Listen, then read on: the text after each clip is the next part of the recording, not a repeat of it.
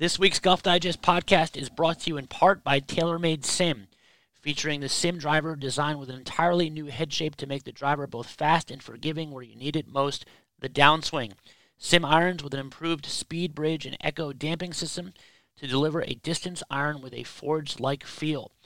And the Sim Fairway Woods with low CG to help you hit it higher and a V-steel sole to launch it easier from any lie. Go get fit for Sim throughout the entire bag and experience the effect it has on your entire game. Available at your local retailer or at TaylorMadeGolf.com. Coming up on this week's Golf Digest podcast, we talk to veteran PGA Tour caddy Paul Tesori and get into the transatlantic Twitter feud that broke out over the weekend. My God, my swing feels like an unfolding lawn chair. Well, why do they even have one if you're not supposed to hit it there? Because it's fun! We're having fun!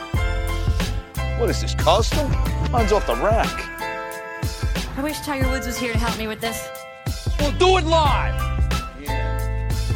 5, 4, 3. Welcome back to the Golf Digest podcast. This is Sam Wyman. Lots to get into this week. We talk to veteran PGA Tour caddy Paul Tesori.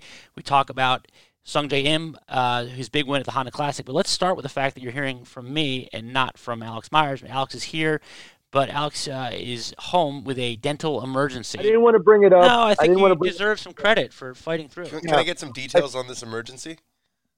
Well, I had a root canal a couple years ago, and I think it's gone bad or something. I've never been in this much pain, certainly not with the dental issue. And I'm awaiting a call back to see if I can get in today. That's why I'm here. It's pretty brutal. Yeah, the root canal wasn't that bad when I got it, but now it's awful. I'm dying. You never know anyway, based on your face. You're a warrior. You're a true warrior. Oh, thank you. I appreciate it. I'm trying to show some grit. Speaking of grit, how about that? Sungjae Im. a lot of grit down the stretch by a lot of these guys. Dan, actually, I'll start with you because obviously you just talked to him a couple weeks back at Riviera, kind of angling on the whole premise that he was, going to get this first win soon. And tell us a little more about him, obviously, because he's a guy that we see his name on the leaderboard all the time because he plays basically every week. But I don't think the casual golf fan knows too much about him. Yeah, so he's been a thing for a little while now. I don't know if people realize this, but I think he won the first event of the year on the Korn Ferry Tour in 2018 at like 19 years old or 20 years old, and he led that tour, the money list, wire to wire, which never happens. He's been a consistent performer since the beginning, and not just consistent when he plays. Consistent meaning he plays all the time. I think he played 35 or 36 times last year, so you can do the math. That's more than 2/3 of the year that he's on the road playing golf. And then, hit the ground running his rookie year on the PGA Tour, 20 years old, playing every week, and just such a solid ball striker. I think anyone who watched the President's Cup and paid attention, that was probably the world's first introduction to the casual fan to Sungjae Im and just how solid this guy is. It takes a certain type of player to make as many cuts and to be as consistently contending as he is, and it's usually a really good ball striker because as important as putting is, if you're not hitting the ball well, you can putt great and you're still not going to be anywhere near the top of the leaderboard. So he's a guy who hits a ton of fairways, hits a ton of greens, and gives himself a ton of looks. And I think we all knew this was coming. There was little doubt that this was coming. No one knew exactly when it was coming, but when you see a guy who hits the ball as consistently as he does, who plays tough courses as well as he does, and who just gives himself just sheer numbers as many chances as he does by playing every single week. I think this was a surprise to nobody, and I think it's really good news for the tour because it's another young star. We don't really think of him in the same mold as the Wolf or the Morikawa or the Hovland, but he's in between Wolf and Hovland and Morikawa in age. He's 21, mm-hmm. Hovland number 22, Wolf is 20. And then also for the President's Cup, we've seen this incredible bump. Cameron Smith has won. Adam Scott wins 2 tournaments right after. Mark Leishman won.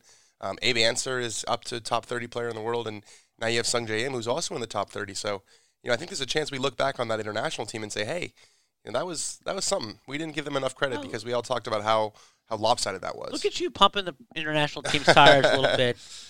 Yeah. How sustainable do you think that is for him, his schedule? Because that's the thing that it's remarkable. Yeah. And you wonder if it's going to kind of have diminishing returns after a little bit of time. Well, I think he needs to get a place if he's going to play less because he doesn't really have anywhere to spend time right. now. That's one of the things that people love about him or love to talk about. He doesn't have a place in the U.S. and he's still lives in Korea, quote unquote lives. I don't know how much time he spends there, but so he goes hotel to hotel, and in off weeks he just kind of has to find a course that will let him practice. I don't think he'll play as much going forward. He's actually, someone said on the broadcast, they said he's thinking about playing less, because I don't really know what the point is now. He's in every tournament. He's in the top 50 in the world. He's a PGA Tour winner. He's right. not, I'm sure he wants to win the FedEx Cup, but the butter is, that's in the playoffs when you really win that. So I don't know. You'd think he'd play less now, because what's the incentive, really? Well, and then also there's something to be said for when you win a PGA Tour event, the goalposts change, right? Mm-hmm. Now it's like, I'm sure at one point the goal was to win a PGA Tour event. Now you start thinking about the majors. Totally. You start thinking about top 10 in the world, all those things, and suddenly you have to build a schedule around those goals, and sometimes they run in conflict with playing every week. Yeah, I mean, we asked Scotty Scheffler about that just a couple weeks ago, and kind of, once you get on tour, you're so excited, you do want to play every week, but you definitely have to start managing that, or you start burning out. But I mean, you mentioned the age; it's crazy. I mean, he turns 22 at the end of the month already, as you mentioned. Korn Ferry Tour Player of the Year, PGA Tour Rookie of the Year last year. Even though he didn't win, he still was able to win the Rookie of the Year because he made it all the way to the Tour Championship, and now already a PGA Tour winner. It's a pretty remarkable run for somebody. But you're right, Dan. It was really that President's Cup, I feel like, where everybody was just raving about the way he hits the ball. And the Honda Classic, I mean, it's a fun event to watch. I think for even the casual fan, because it's almost got that U.S. Open vibe of guys struggling, and in a way, it opens the field up to guys like this who might not be the best putters. I mean, you really just have to keep the ball in play here. And by in play, we mean avoid the water, which is on 15 of the 18 holes. And certainly Sungjae Im did that. He really did that on 15 and 17, the two par threes of the Bear Trap. Not only did he birdie, I mean, he went right at the flag on both those approach shots. Mackenzie Hughes did the Sam Cassell balls dance after the one on 15. That's how impressive it was. So this guy, had a chance. He seized it. Good for him. He played really well. And to your point on President's Cup, I mean, we're all lamenting that Ernie Els isn't going to captain again, but maybe Ernie really didn't do that much. I mean, you're right. These guys were a pretty formidable team. And of course, the U.S. was down Brooks and a couple other things. Guys, DJ hadn't played in a while, but so that you're right. Looking back on that did look like a more even matchup. The biggest story, though, I think, of Sunday, which was kind of crazy, was this, I call it this transatlantic, for the most part, the biggest story for us who live on Twitter, I suppose. Exactly. For golf Twitter, it got heated on Sunday. And it really, though, it stemmed from, there's a couple things here at play.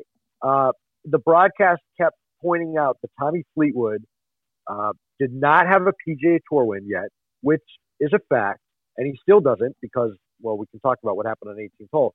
But it was really, I think, the tone that Paul Azinger used that really ruffled some feathers, particularly the feathers of European Tour scribes on Twitter. So, guys, your thoughts on this whole situation? Well, people, I think, let's not pretend like there was an outrage before Azinger said that, because I tweeted something early in the morning saying, hey, big day for Tommy Fleetwood, chance to win his first PGA Tour event, and people were mad already.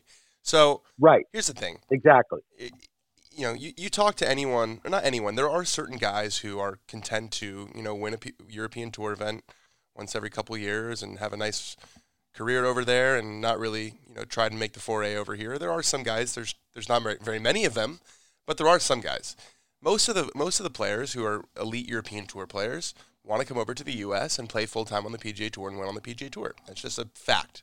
It's a step in their career. I tweeted a photo from an article where Tommy Fleetwood himself said, look, if you want to be one of the best players in the world, you have to win in the U.S. That's why we think of Justin Rose and Jon Rahm and Rory McIlroy, guys, even Paul Casey, guys who have won in the U.S. multiple times. We think of them as in a sort of a different category than the, Alex Noren or Robert Carlsons of the world. It's just a different beast. And that's, I think, I was trying to say, at least, that Fleetwood has said himself that he needs to win in the U.S. in order to be one of the best players. So one of the things I think is so frustrating about the way that people complain on Twitter is they don't care what the actual person that they're talking about thinks.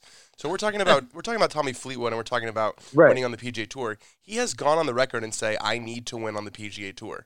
So then you're just recommunicating what he said, and they're still complaining. And look, was Azinger a little bit of a you-know-what when he said the way he said it? Sure, but that's Azinger, and he's on TV, and his job is to make comments that spark debate to a certain extent.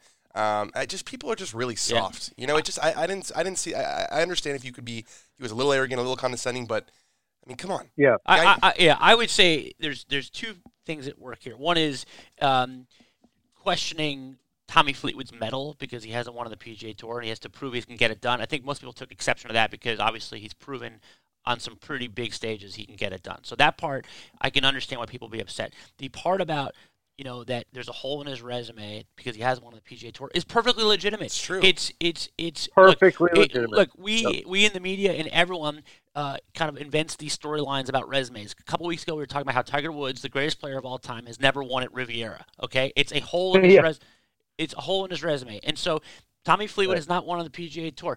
Colin Montgomery, one of the greatest players of his generation, Hall of Famer, never won on the PGA Tour. That was a hole in his resume. Yeah. And that's the first part.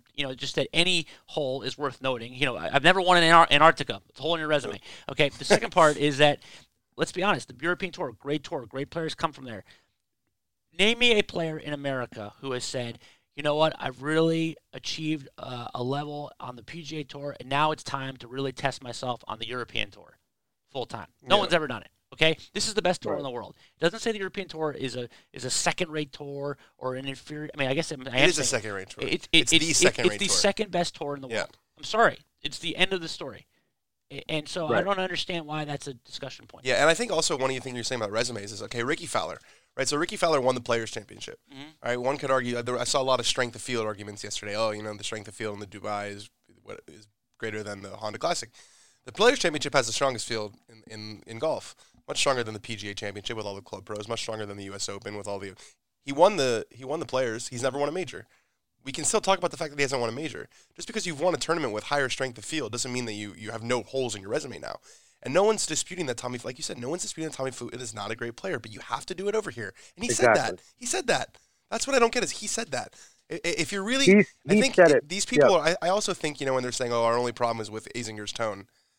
I don't think that's true. I think that Azinger said struck a note with these people, and there's a little bit of, I don't know if it's insecurity, whatever it might be, that they were upset about not just the tone of what he said, but the content of what he said. I would just, not to interrupt you, but I will say that this is a fantastic thing for golf because one of the first things I became aware of when I talk about the Ryder Cup is why the Europeans take the Ryder Cup so seriously is because they do have this real provincial protective quality about their tour, that they constantly feel like this is an opportunity to prove the worth of their tour, which is a perfectly legitimate cause and a perfectly legitimate reason to show that the golf is very good. Obviously, it's proof that the golf. Do you think that that's among the players? Because every year there's like one European Tour guy who makes it on points from the European Tour, but the vast majority of it is US-based. No, you listen to European Tour players when they win the European or win the Ryder Cup. Why is this so important? It's one of them will invariably say because it's on behalf of our tour. They still feel that pride and a little bit of an inferiority complex about their tour, and they feel like that venue, that forum, is an opportunity to defend the worth of the tour, which ultimately is great for golf. It's great for a storyline heading into the Ryder Cup, which of course we have this September. Yeah, I mean, without a doubt. But back to Dan's point, I do think it was interesting because having seen Azinger's comments, and admittedly I weighed in before having seen it, he did come across a bit condescending. However, like Dan said, there was a lot of blowback already, a lot of defensiveness going on before Azinger's comments, either from, Dan tweeting out that Tommy's going for his first win. I saw the PGA Tour tweeted out the night before that it was his first 54-hole PGA Tour league, and some people took offense to that. I mean, these are facts. So I just don't understand why people are getting so – it's the same thing as saying he's never won a major yet. He hasn't won a major. He hasn't won on the PGA Tour. So – and it's not like he's only played here a couple times. I mean, he's 64 career starts now, and And that's what, when you bring up people like Lee Westwood, as Azinger did, who's only won 2 times, people go, oh, well, he doesn't play on the PGA Tour. He has 238 career starts on the tour. Now, if you want to take out the majors, fine. That's still about 150 career PGA Tour starts. He has 2 wins. And I'm sorry, a guy who was number 1 in the world, you would expect to win more. I think even he would admit he would expect to win more. So the whole thing's just kind of crazy. I mean, Dan, out of curiosity, has your boy, Matt Fitzpatrick, who I think has won, 5 times on the European Tour, he has not won in the U.S., has he alluded to this being kind of a monkey on his back? I mean, I would imagine he wants to win on tour too. Yeah, I think sort of what we were saying earlier. He doesn't want anyone to devalue what he's accomplished. Sure. But yeah, sure. Everyone wants to win on the PGA Tour. His goal for the last couple of years was to get his PGA Tour card. That happened, and now that he has his PGA Tour card, the next goal is to win. It's a different thing. It's a totally different category. And Matt also has won some big European Tour events. He won the DP World in 2016, yes. I think, which is their year-end one, which is one of the strongest fields they have all year. It's basically their tour championship. Yeah. But I don't think he would take offense to someone saying he's never won on tour before and that he needs to win on tour in order to make his next step in his progression as a professional golfer. And I think a lot of this is, people just, especially on Twitter, they like to dig in and sort of they're entrenched in their position and they're not willing to change. And I think there was another instance yesterday with, people were saying, oh, someone yelled in Tommy Fleetwood's backswing. Yes. And they were saying, oh, this is so horrible. And, I always love that. If you're this guy, you're an idiot. Okay, buddy, you have 20,000 Twitter followers. The guy who yelled is not going to see your tweet and then be really upset with himself. But anyways, so they asked Fleetwood after the round if he heard it. He said no. They asked his caddy after the round if he heard it, and he said no. And then so you'd think their response would be, oh, I was wrong. No, it was, this is still terrible. This is still horrible. Right. This guy's still – well, no, he's not. He didn't yell in his backswing. Right. The guy didn't hear. But instead of saying, oh, right. I was wrong, and this is or delete the tweet, whatever it is, it's just still, oh, this is still wrong. And I think people were upset with the whole way that the tour treated Fleetwood's run before. And then when Azinger said something, they finally had, their thing to really complain loudly about and be unabashedly upset with. And so, right. What I said earlier, I think Azinger was a bit of a insensitive, however you want to describe his tone. It was condescending. But let's not act like they were only upset with the condescending thing and not with the actual content of what he was saying.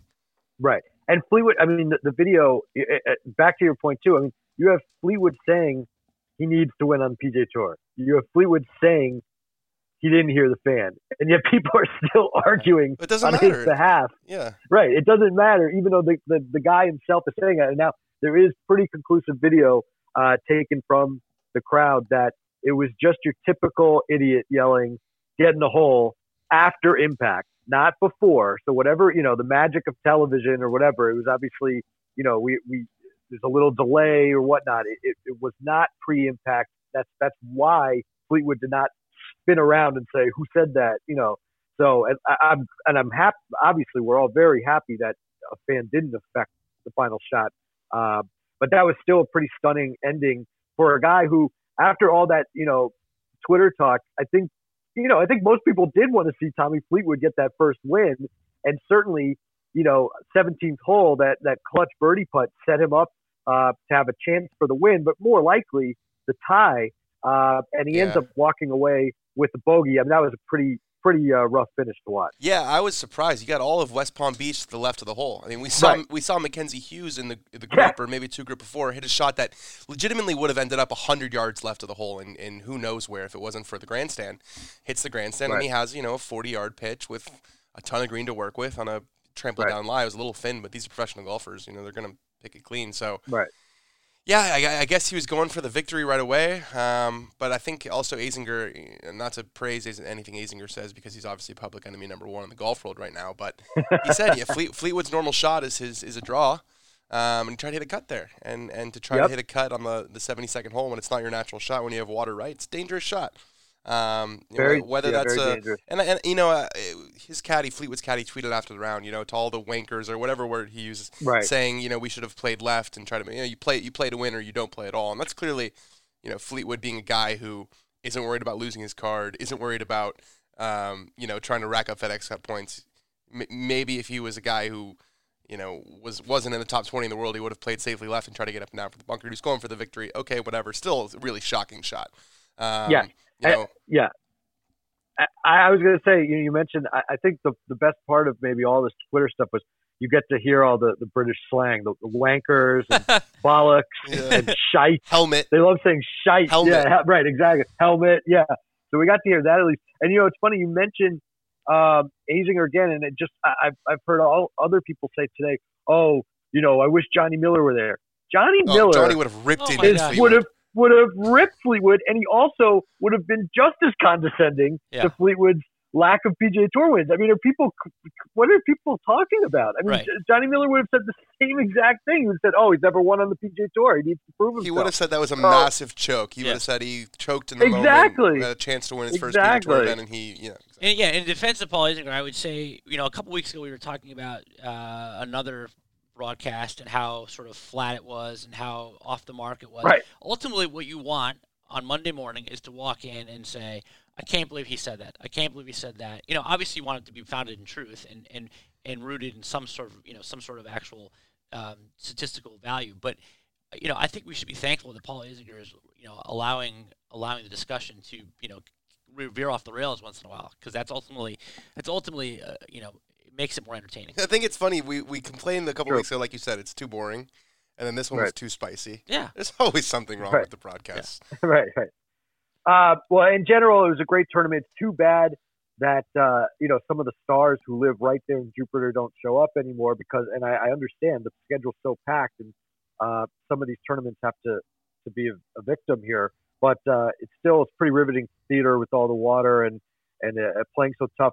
One of the guys, obviously, who didn't play was Tiger Woods, and he now is not going to play this week as well at Bay Hill at the Arnold Palmer Invitational. I think to most people that's a pretty big surprise. I know, Dan, you were one of the first to report this, obviously, and you're our Tiger beat guy, and you get a sense of what he's trying to do here.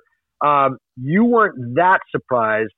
That being said, I mean, for a guy who's trying to win number 83, break the record, this is, a lot of people thought Bay Hill was going to be the place he does it, and now he's just going to skip it altogether. It's still a little bit of a surprise. Definitely a little bit of surprise, given, one, his history at Bay Hill, and two, his respect for Arnold Palmer and Arnold Palmer's family and what the event means. And also, now that Tiger has an invitational, he obviously is in the business of promoting other invitationals. I think it says a couple things. I think it says, one, look, does Tiger want to win his 83rd PGA Tour event? Sure. Does Tiger want to play in the Olympics? Sure. It's not reason enough for him to put his body in jeopardy or to do anything that he doesn't feel comfortable with. He's not going to do anything that makes him feel physically even a little bit uncomfortable in this position, and why should he? We know number 83 is coming whenever it comes. The only thing that's really going to shift the narrative of his career right now is the majors, and that's where his focus is.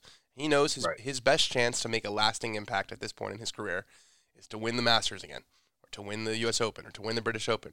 And he feels like anything that's going to put his body in a little bit of jeopardy is simply not worth not being able to do that. So I wouldn't be surprised, and this isn't saying anything that I know, I wouldn't be surprised if he doesn't play back-to-back all year.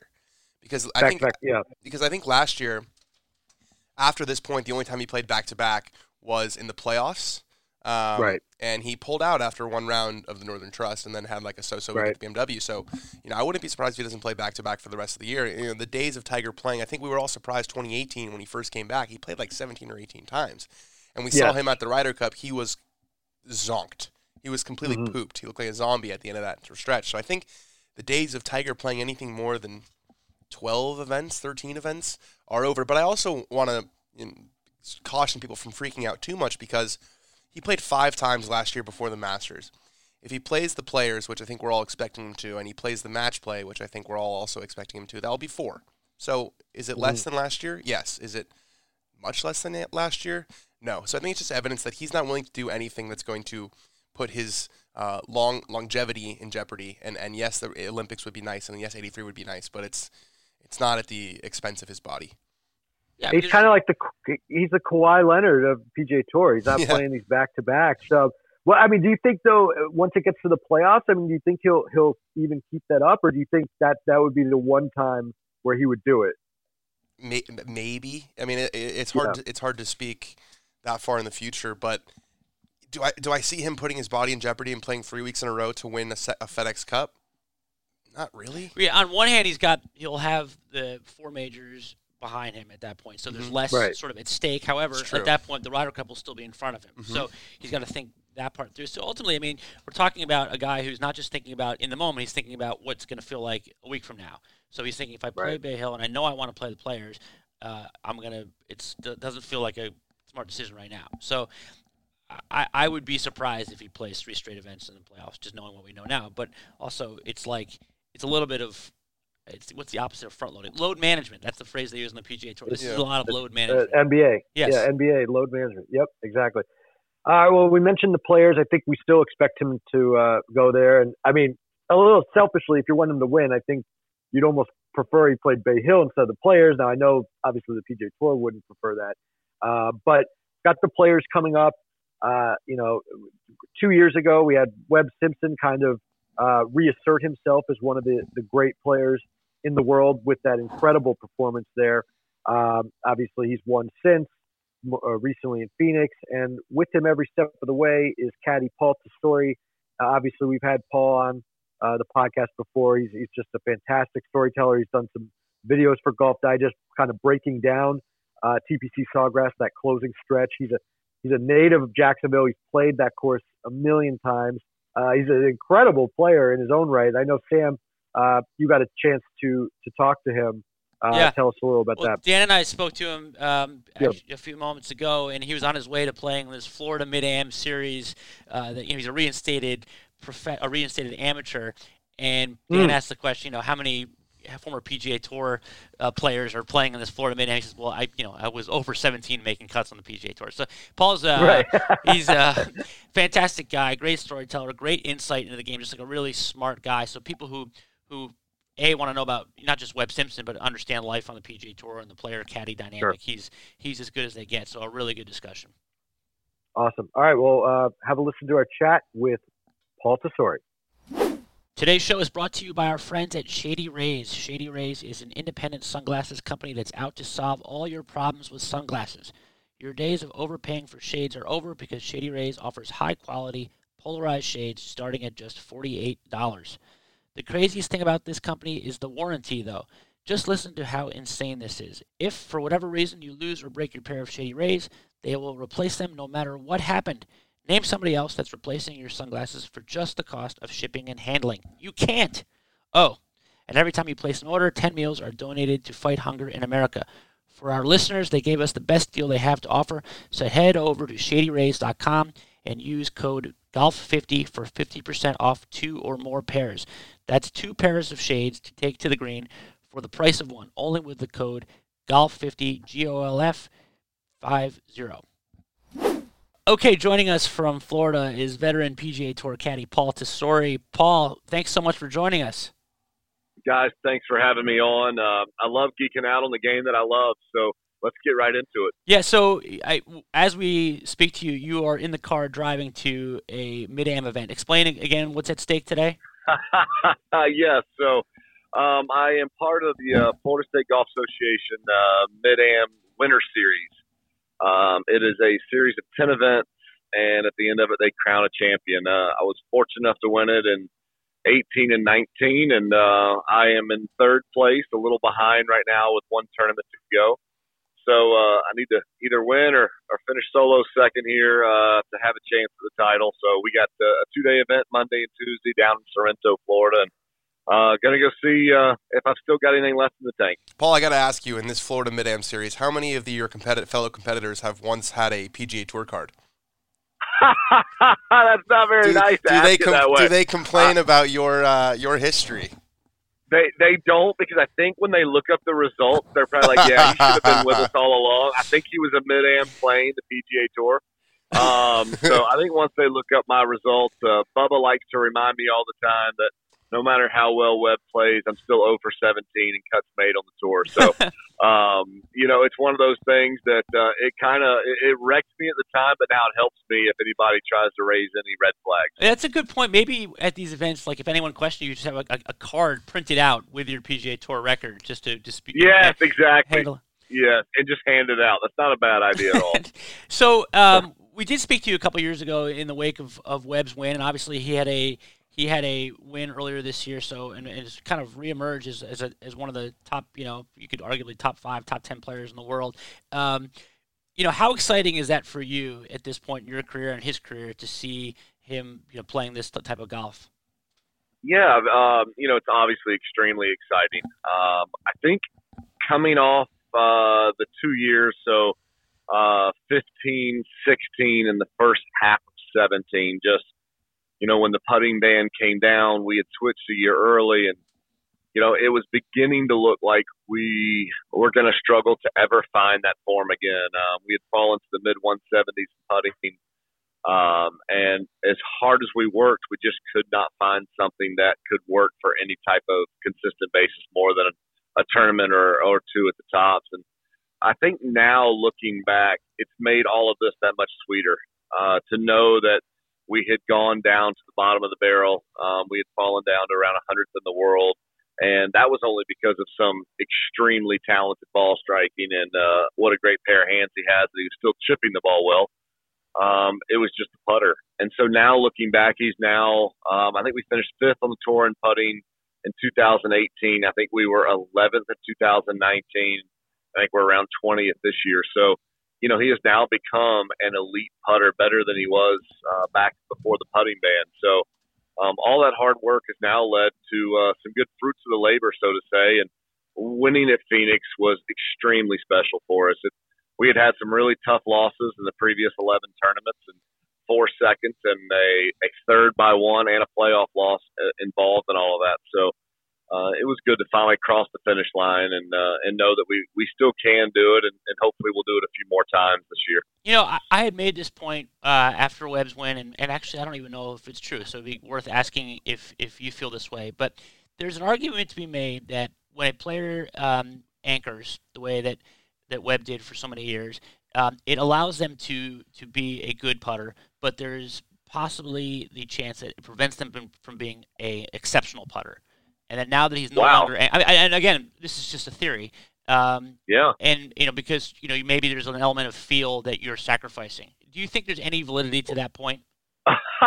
Well, I definitely would have argued with you 3 years ago. I would have said, man, Webb has spent, obviously, he had been using that style, that the belly putting. He had been using it since his freshman year of college. He had spent 20 years perfecting that. No, he's not that old yet. Sorry, Weber, if you're listening. He had spent 11 years perfecting that method, and I didn't really think there was any positive to, if he putted a different way. But now that I've seen the other side of it, I would say you're right, and I would have been wrong. He is a better putter. His feel is better. His putter is lighter now than it used to be because of how long the putter was at that time. And so I do think, looking back now and looking at his stats and looking at his, proximity to the hole and long putts and his 3-putt avoidance and all of that, he's a better putter. So I'm going to give you 1, me 0 for keeping score. Well, I want to ask you, Webb is known as having one of, if not the best attitude. Strokes gained attitude, I think, is the joke on the PGA Tour about Webb Simpson. Yes. And so I want to ask you about how it was sort of in the depths of the struggles. Did you ever sense that he got down on himself, or did he always sort of maintain that ruthless optimism that he seems to have out there on the course these days? Yeah, great question. No, there were definitely hard times. Webb shows his frustration very different than the majority of us do. Excuse me. We might, for instance, me, I will show it. You'll know that I'm frustrated. I can't hide it. Webb thinks if I did play poker, I'd be the worst poker player on the planet. You kind of know what I'm thinking without even talking to me. Where Webb was a little different. He would definitely kind of stuff it in a little bit and not let it out. He never wants to show himself on the golf course, but as far as emotion goes, it was very prevalent. Quite a few tears. Webb and I had a couple instances where, we said some not great things to one another, and 90% of that was me, and not him. Just not that I was mad at him, that I was more frustrated that we hadn't tried more things. Webb is a guy, he had the same set of irons in his bag for 13 years before he finally changed. The wedges, he's always one generation behind everybody else because he gets used to them. he used the same putter forever, and now he's been using this last putter for a long time. He's just a guy that doesn't like to change. He finds something he likes and he sticks with it. Thank goodness for my job security that's the case. So there's a positive behind that. But definitely some frustrations that showed up more in emotion, some tears, some behind the scenes, just am I ever going to get this? And to Webb's credit, he said in an interview after he won the Players in 2018 that he never really doubted that he would be, a top player again. And I have been really honest about that. I started to have my doubts because if you can't be a top player and be a poor putter, you can be a top player and be an average putter. I worked for Vijay Singh for almost 6 years, and people thought he was a poor putter. Well, no, he was not a poor putter.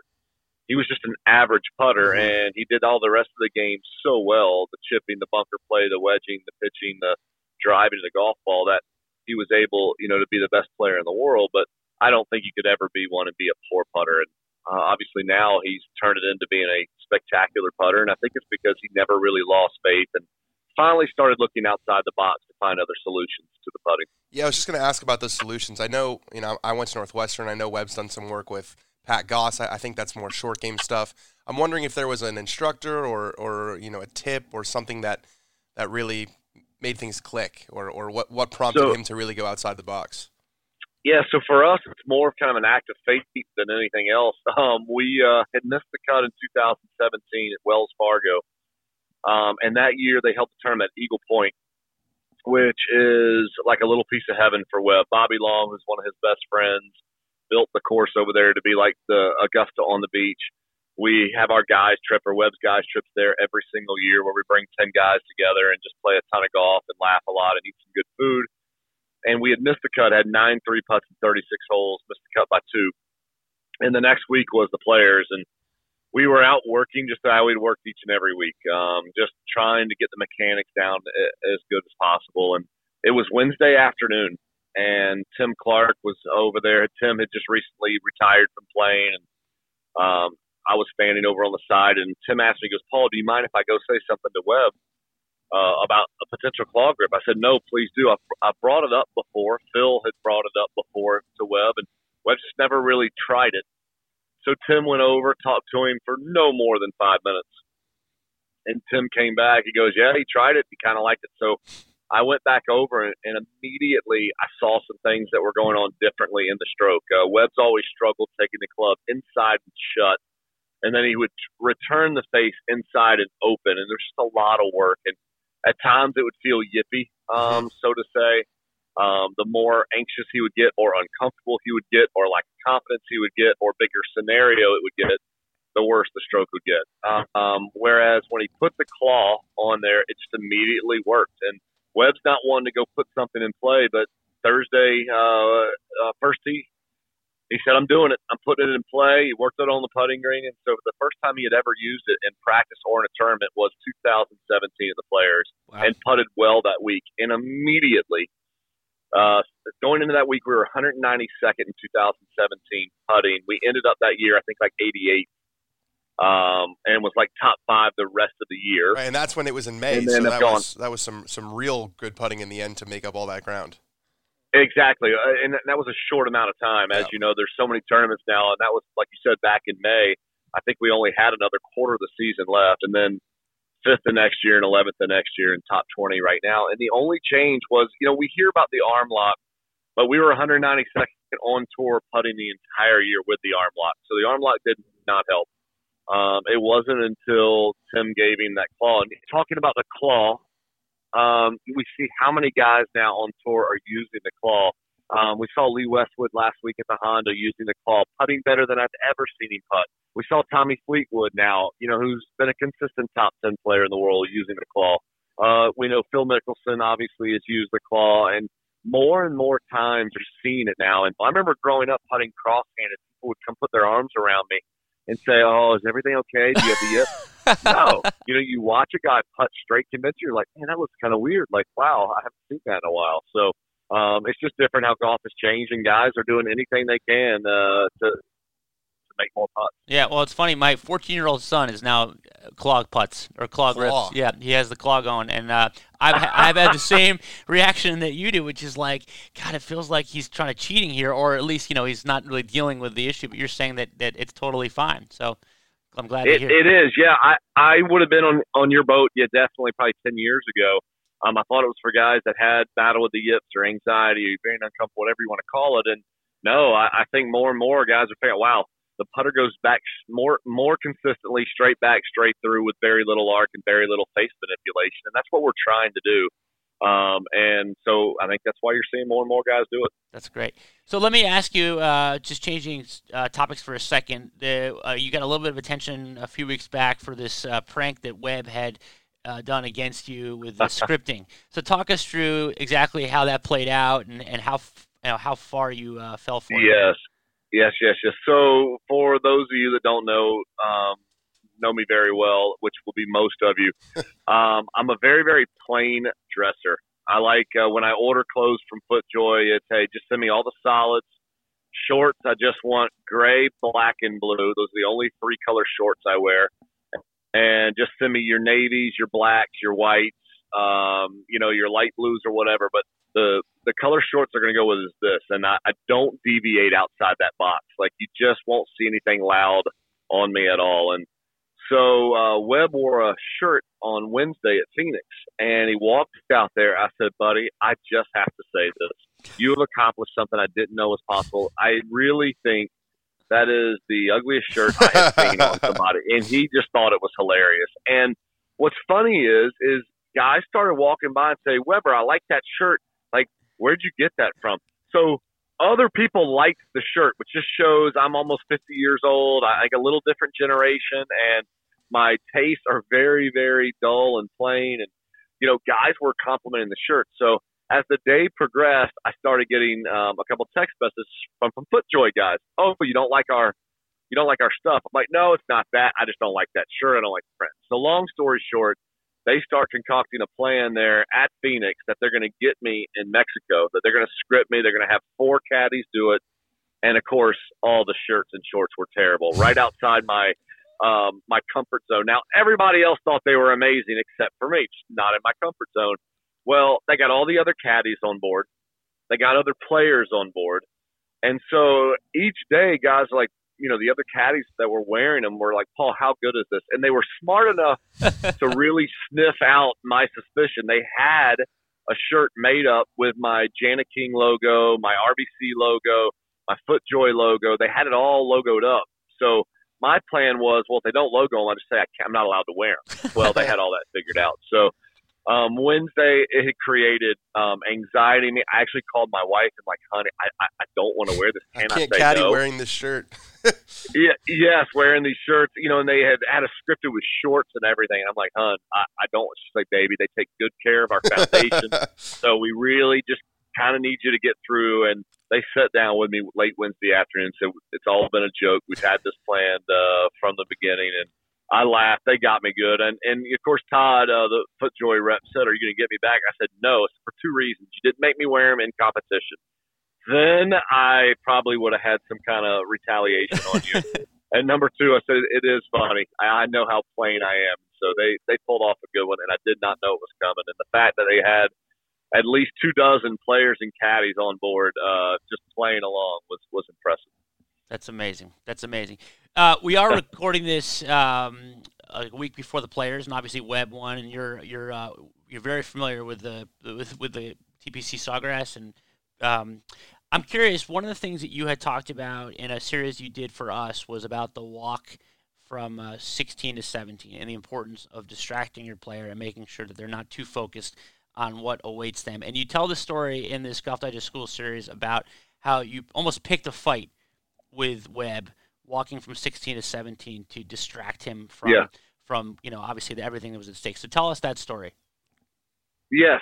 So there was a lot going on the weekend at TPC. We had a 5-shot lead after 2 days, and then the 7-shot lead after 3 days. And of course, we know in the golf world, while that probably seems insurmountable outside of golf, we realize, especially around that golf course, how that can evaporate in a hurry. If you go out and shoot 2 over and somebody shoots 5 under, you're in a playoff. And it's not hard to do those things. So I had every trick in the book that I was using on Saturday and Sunday. And Sunday, so Webb and I are both big NBA fans. He's friends with Chris Paul and Steph Curry, but he loved Golden State. He really wanted to see them, win back to back. And so he had just taken on, he didn't think that the Houston Golden State series was going to go more than 6 games. And so I just kind of started doing a little research on Chris Paul and, how many times he had gotten kicked out of games, but also how many times he had gotten other players kicked out of games, like kind of initiating fights and starting fights. And it's pretty much well renowned. He was the best defensive point guard in the league. So I just decided I was going to tell him that Houston was going to win in 7, that Chris Paul was going to get so far in Steph's head that Steph was going to throw a punch and get kicked out of a game. And I was going to try to show how this was going to happen. So the first wait, we had bogeyed 8 and 10. The lead was down to 4, and we had to wait on 11 for about 4 minutes. And so I started it on 11T, just kind of this little scenario about how Houston was going to win, about how Chris Paul is a better overall player than Steph, who was back-to-back MVP, the first unanimous MVP. It didn't make sense, obviously, but I was pretty good at selling it. And by the time he made birdie on 16, I started talking to him again as we're walking around the corner. We had a 6-shot lead with 2 to play, and I knew what was coming up. It's a long walk. And so I just kind of continued the banter on the way up on to 17T, to the point that when we got up to 17, he was still a little frazzled. I could just kind of tell him, like, all right, buddy, we got to get our numbers here. He's like, yeah, all right, what do we got? And started going back into the numbers. So it was a fun story for me to be a part of. It definitely worked both times because he didn't even really know where he was by the time he had gotten up to the tee box. Like, he was so frustrated with what I was saying and how wrong he thought I was. So it worked. I planned it off. I'm going to have to choose a different sport next time if we're in that same situation. That's great caddying. It's interesting that you exactly. Hey, that's just part of the job. So part of the job I was going to ask you. So a couple weeks ago, I caddied for a buddy of mine, Matthew Fitzpatrick, at Pebble Beach, and through 3 rounds, he was like tied for 20th, tied for 18th, and through 8 holes on Sunday, the wind was up, but he was even par, and it was. For the day, it was one of those days where, shooting even par, you're going to move up the board, just how windy it was. And then he made a triple bogey on 9 and a double bogey on 12. And, so we're down from T14, whatever it is, to T60, and things get really quiet. And I've caddied before, but never in a PGA Tour event before this, and I just didn't know what to say. And I'm curious, what's your approach? And obviously you've been with Webb for so long now that you know exactly what buttons to push at the right time. When things are going south like that, do you always step in? Do you never step in? What's your guys' sort of personal relationship? And when things are, obviously you just mentioned a story when things are going really well and you still felt like it was appropriate for you to step in and sort of distract your guy. I'm wondering on the other end of the spectrum when things are going really poorly, what's your approach? Yeah, great question. I think it all depends on your player, and it definitely depends on your player. I remember with VJ, if things were stale or he wasn't going well, I would just pick somebody in the group, and let's just say, it doesn't matter who it was, but let's just pick Colin Montgomery. And I would look and say, can you believe Colin's beating you by 5? How are you letting Colin Montgomery beat you by 5? I mean, buddy, the guy hasn't been in a gym. He doesn't really care to go into a gym.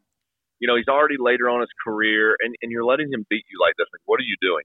Or, I remember one time in the father-son, we were playing with Greg Norman and his son, and BJ was paired with his son, Cass. And Greg, who had already been retired, was flushing it. He had not missed a shot. I remember Cass. I was like, Cass, just rib your father a little bit. Get him going. And he said, Dad, how come Greg's retired and he's better than you are and you're supposed to be number 1 in the world? So, like little lines like that. I remember Sean O'Hare, when I worked for him, I would challenge him a little bit, kind of make him a little irritated. Just be like, are we just going to continue to play this soft the rest of the way? Just lay up? You want to if it depends on the left, you just want to hit on the right side of the green and kind of challenge him that way. With Jerry Kelly, old hockey guy, he was easier to get lit up. Just push him. When he wasn't expecting it, just push him, make him like, what are you doing? And then that would kind of get him going. Webb, man, he's just an anomaly. The guy is just so great mentally. You don't have to do much. Mm-hmm.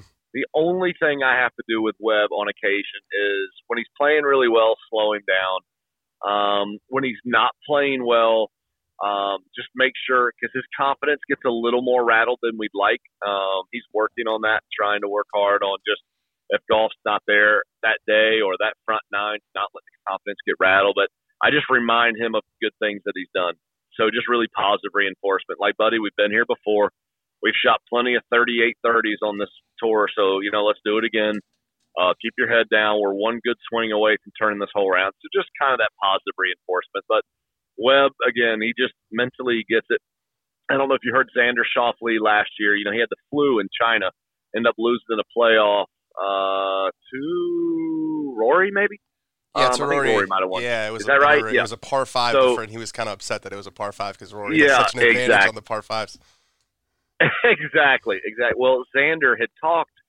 They asked him how he did it, and he mentioned Webb in his press conference, and then also told us about it. He goes, I just think of Webb Simpson. He leads the tour every single week in strokes gained attitude. He's done pretty well for himself throughout his career. So I just thought about having a good attitude the entire time, and he always jokes about it. We didn't play well. Mexico seems to be our kryptonite. We don't seem to play that tournament well at all, the WGC. And so he came up and goes, how's the strokes gained this week? I said, we're struggling a little in the strokes gained. We're not quite up to par where we normally are. And he laughed, and we moved forward. But, yeah, he doesn't quite count the way the other guys do. Yeah, no, I think Webb, and this is a huge compliment, is I think a lot of other players look to him, especially – someone like Fitz, who doesn't hit the ball very far, looks at a guy like Webb, who has just managed his game and not tried to do anything super different and trust in his abilities and gotten to, I think, number 7 in the world now. So it's not, it's not just the strokes gained attitude where I think people really admire Webb. It's his commitment to his game and his ability to get it done on the biggest stages without flying the ball 310 yards. Without being able to hit a pitching wedge 150 yards. And I think he's sort of emerged as this guy who, look, if Webb can do it, then I can do it. And I think that's having someone like that who, for a while it was Luke Donald, a guy who didn't smash it but was still got to be number 1 in the world with unbelievable wedge play and really good putting. And I've had conversations with Matt where, he says, look, Webb Simpson's a guy who it can be done. It's much harder to do when you don't hit it 325, 30 yards, but it can be done, and Webb is proof of that. He has. It's been really interesting to watch. He's done small things to try to not chase distance, to try to get distance without affecting his golf swing. He's kind of flipped his body profile around. He doesn't mind me sharing this. I've asked him just because I used to call him a skinny fat kid. He was this skinny kid that just had like no muscle tone at all. And over the last couple of years, he hired a trainer, Cornell Dreesen, who has been a big impact on some other guys kind of resurrecting their careers, Henrik Stenson, Shaw Schwartzel, Louis Oosthuizen, these other guys. And Webb hired him, and they've just done a lot of work, and he's completely changed his physical profile. He's now ripped. He's strong underneath. Now, he doesn't want to bulk up. He doesn't want to change his look because he thinks that could affect his ability to swing the golf club the way he knows how. But he's done these little things. He's improved his mechanics slightly, so we're flying the ball about 8 yards further now. The crazy thing is, though, we haven't gained on anybody. Right. Everyone's getting longer. The fields have just gotten yet longer and longer. And another thing we have to do is we have to pick our courses as much as possible. I'm a firm believer that course design has led to this just dramatic flip in the world golf rankings and the money list and everything else of what we see. And it's very modern now to create these forced carries on golf courses where you have to fly at 305 yards to widen fairways where, I think the greatest course designs are your TPC Sawgrasses. We just saw the Honda Classic 6 under par one at Tampa every year, Innisbrook. And they're not asking for forced carries, but you have to work the ball around dog legs. You can still use driver, but you have to control spin. You have to control height. And I think more of those kind of golf courses we see, the Hilton Heads of the world, I do think guys will start changing their equipment to match that, add a little loft to the driver, maybe get a little spinnier golf ball. So we do have to pick the golf courses at times. We've never really played well in WGCs, but this past year we just went to Memphis. It's the first shorter golf course we went to that you have to work, and we finished second the very first one. So I think it just shows that if we can get some of these older school golf courses back in play with dog legs and smaller greens, I think guys will start changing equipment in a hurry. Yeah, that's great. I know you've been a pretty outspoken critic of all this discussion about rollback, and that's not the answer. So it sounds like, if everyone kind of followed that path of just looking at the course designs, maybe you wouldn't need to take such drastic measures. I think so, and I think it'll allow us guys that aren't as good at golf, guys that need that big old club head. Because I think the thing that's going to happen, they're going to have to shrink the size of the club head. That's been the biggest difference in golf. Is we used to have these very tiny little drivers, and now you got 460 cc's, and the 3-woods are 3 times the size of the driver that I grew up playing. And if they take that away for everyone, that's just going to make golf harder for you and I. And then if you end up going the other way where a different set of rules, I think that opens Pandora's box in a different way. So we'll see. They got a lot on their plate. I know they're trying as hard as they can. Yeah, listen, I know you got to go. I did want to ask one other question, and it was something related to what Dan had asked you about, course discussion between you and your player. And last year at the Players, there was a sequence where Jon Rahm and his caddy had a disagreement about club selection. And there's like a bit of a delicate dance that goes on there about how to sort of, state your case and when to back off. And I'm curious, like, how that plays out with you and Webb when you clearly disagree on a play, and how firmly do you push it, and when do you back off? Yeah, so I love what you just brought up, because that conversation happens all the time. The conversation they had is when you have a truly elite player who allows his caddy to have the freedom of speech, is what I call it. I don't know how else to say it, but an elite player who gives the caddy a freedom of speech. And I believe that's the way the best teams have always worked. I know we hear the thing, and Bones talk about, one veto a year and everything, but you listen to their conversations. They were discussing everything.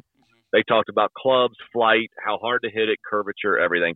You listen to Stevie and Tiger in the old days, and you would hear all those great conversations. And the common denominator, and Jim Furyk, and I could keep going on. I know Greg was like that with Tony Navarro and all these, but they provided their caddies a freedom to just speak their mind. And what we saw is, Adam was right, and in the moment, John was right too for himself. Adam was like, buddy, if we lay up, I can get you 100 yards to a back 10.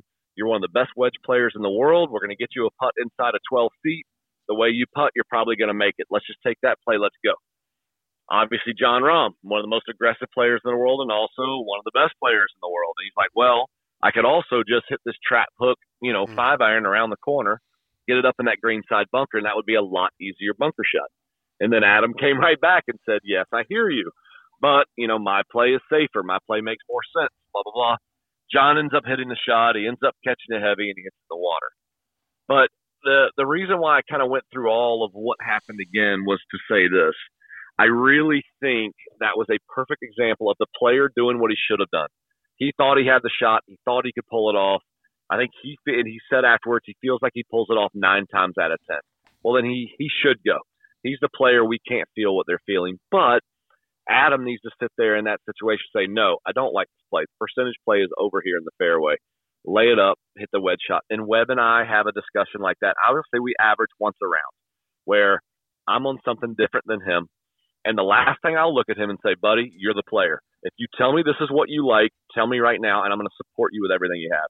And he'll look at me, he's like, you don't love it, do you? Nope. And usually he's going to go with me because my scenario is usually going to be safer and smarter. But every now and then he looks at me and goes, why don't you just sit over there and watch this? And I'll laugh, and he'll sit over there and do something I didn't know he could do. Yeah. So I think that conversation goes on a lot more. Unfortunately, there's still probably half the players, I think, on tour that don't quite give their caddies the freedom to be able to say that, and or maybe don't have the confidence in their caddies to know that was the time to step up. Yeah. Well, that's great insight.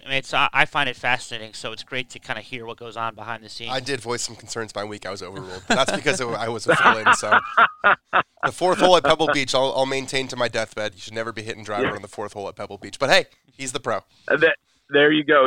Well, I think that one I would agree and disagree. I think if it's the 2 right pins, I like your driver play. 2 left pins, I like the layup. It was like front. It was like front right, but Matt's doesn't hit it very far, so it was going to be a 50-yard shot as opposed to a 110-yard shot.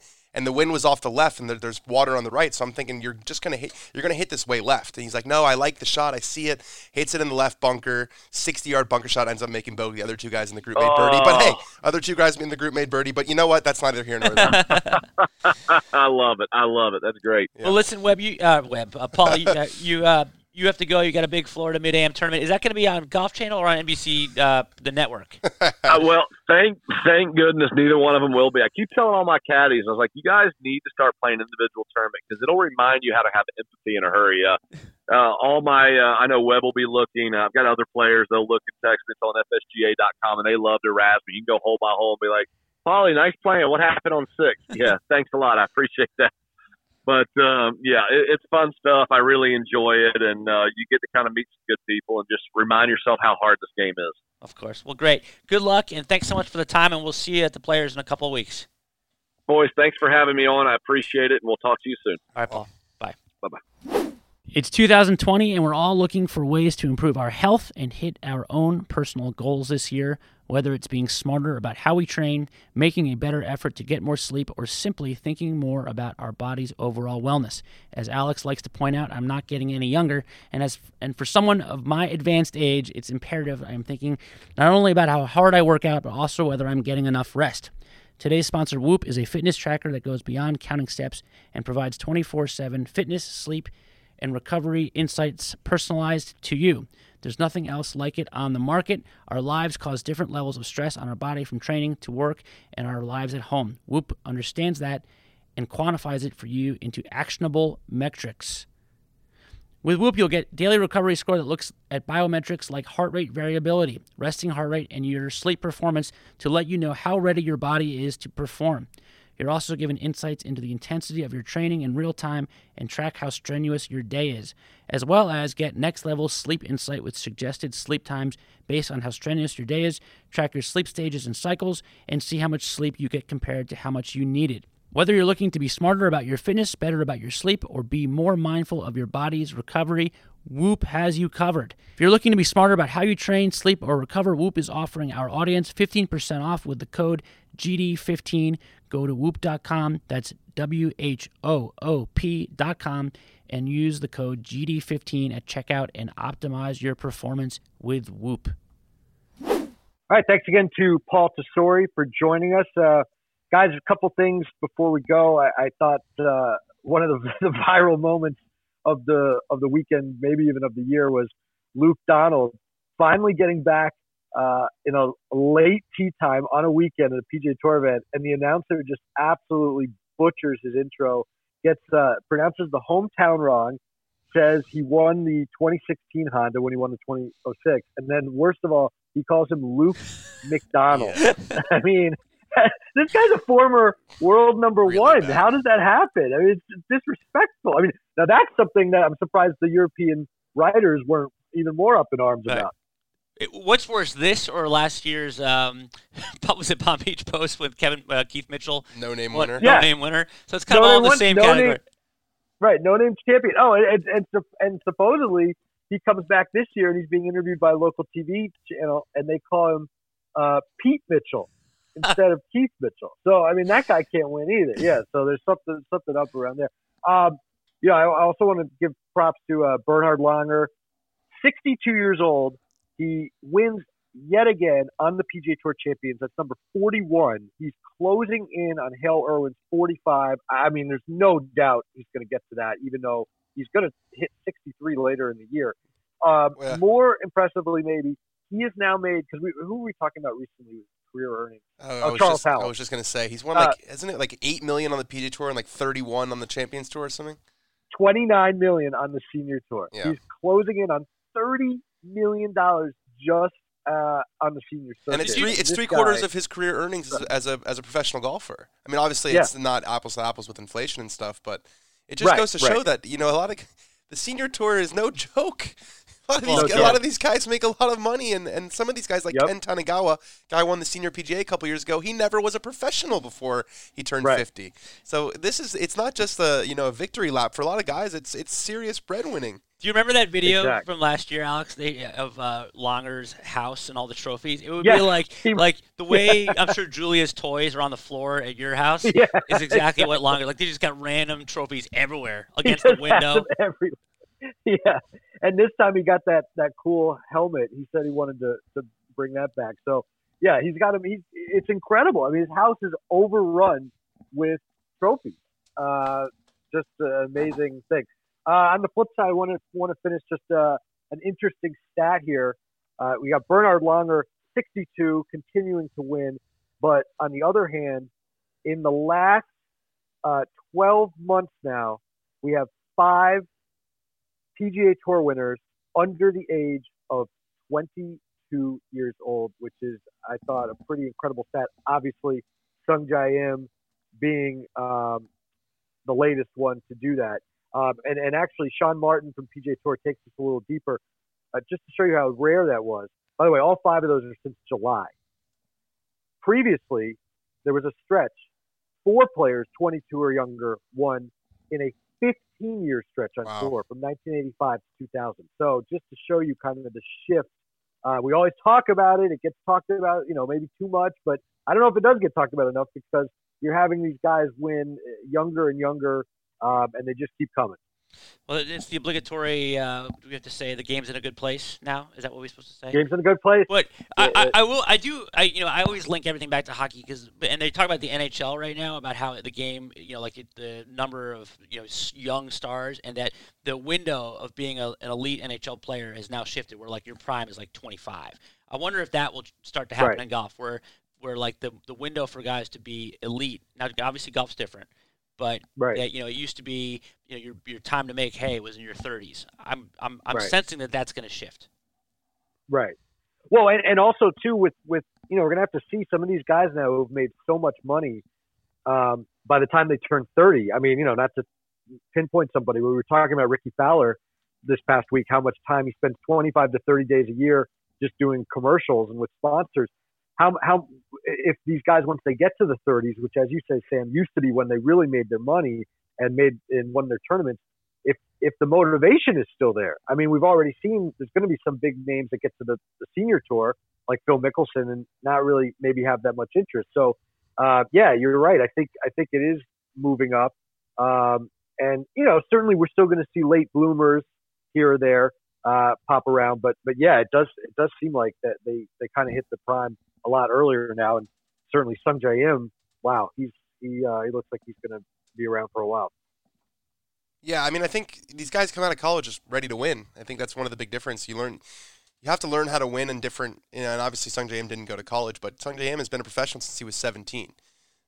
Played with the Japan Tour for 2 years before coming to the Web.com Tour. So it's not like this is their first experience down the stretch or their first time.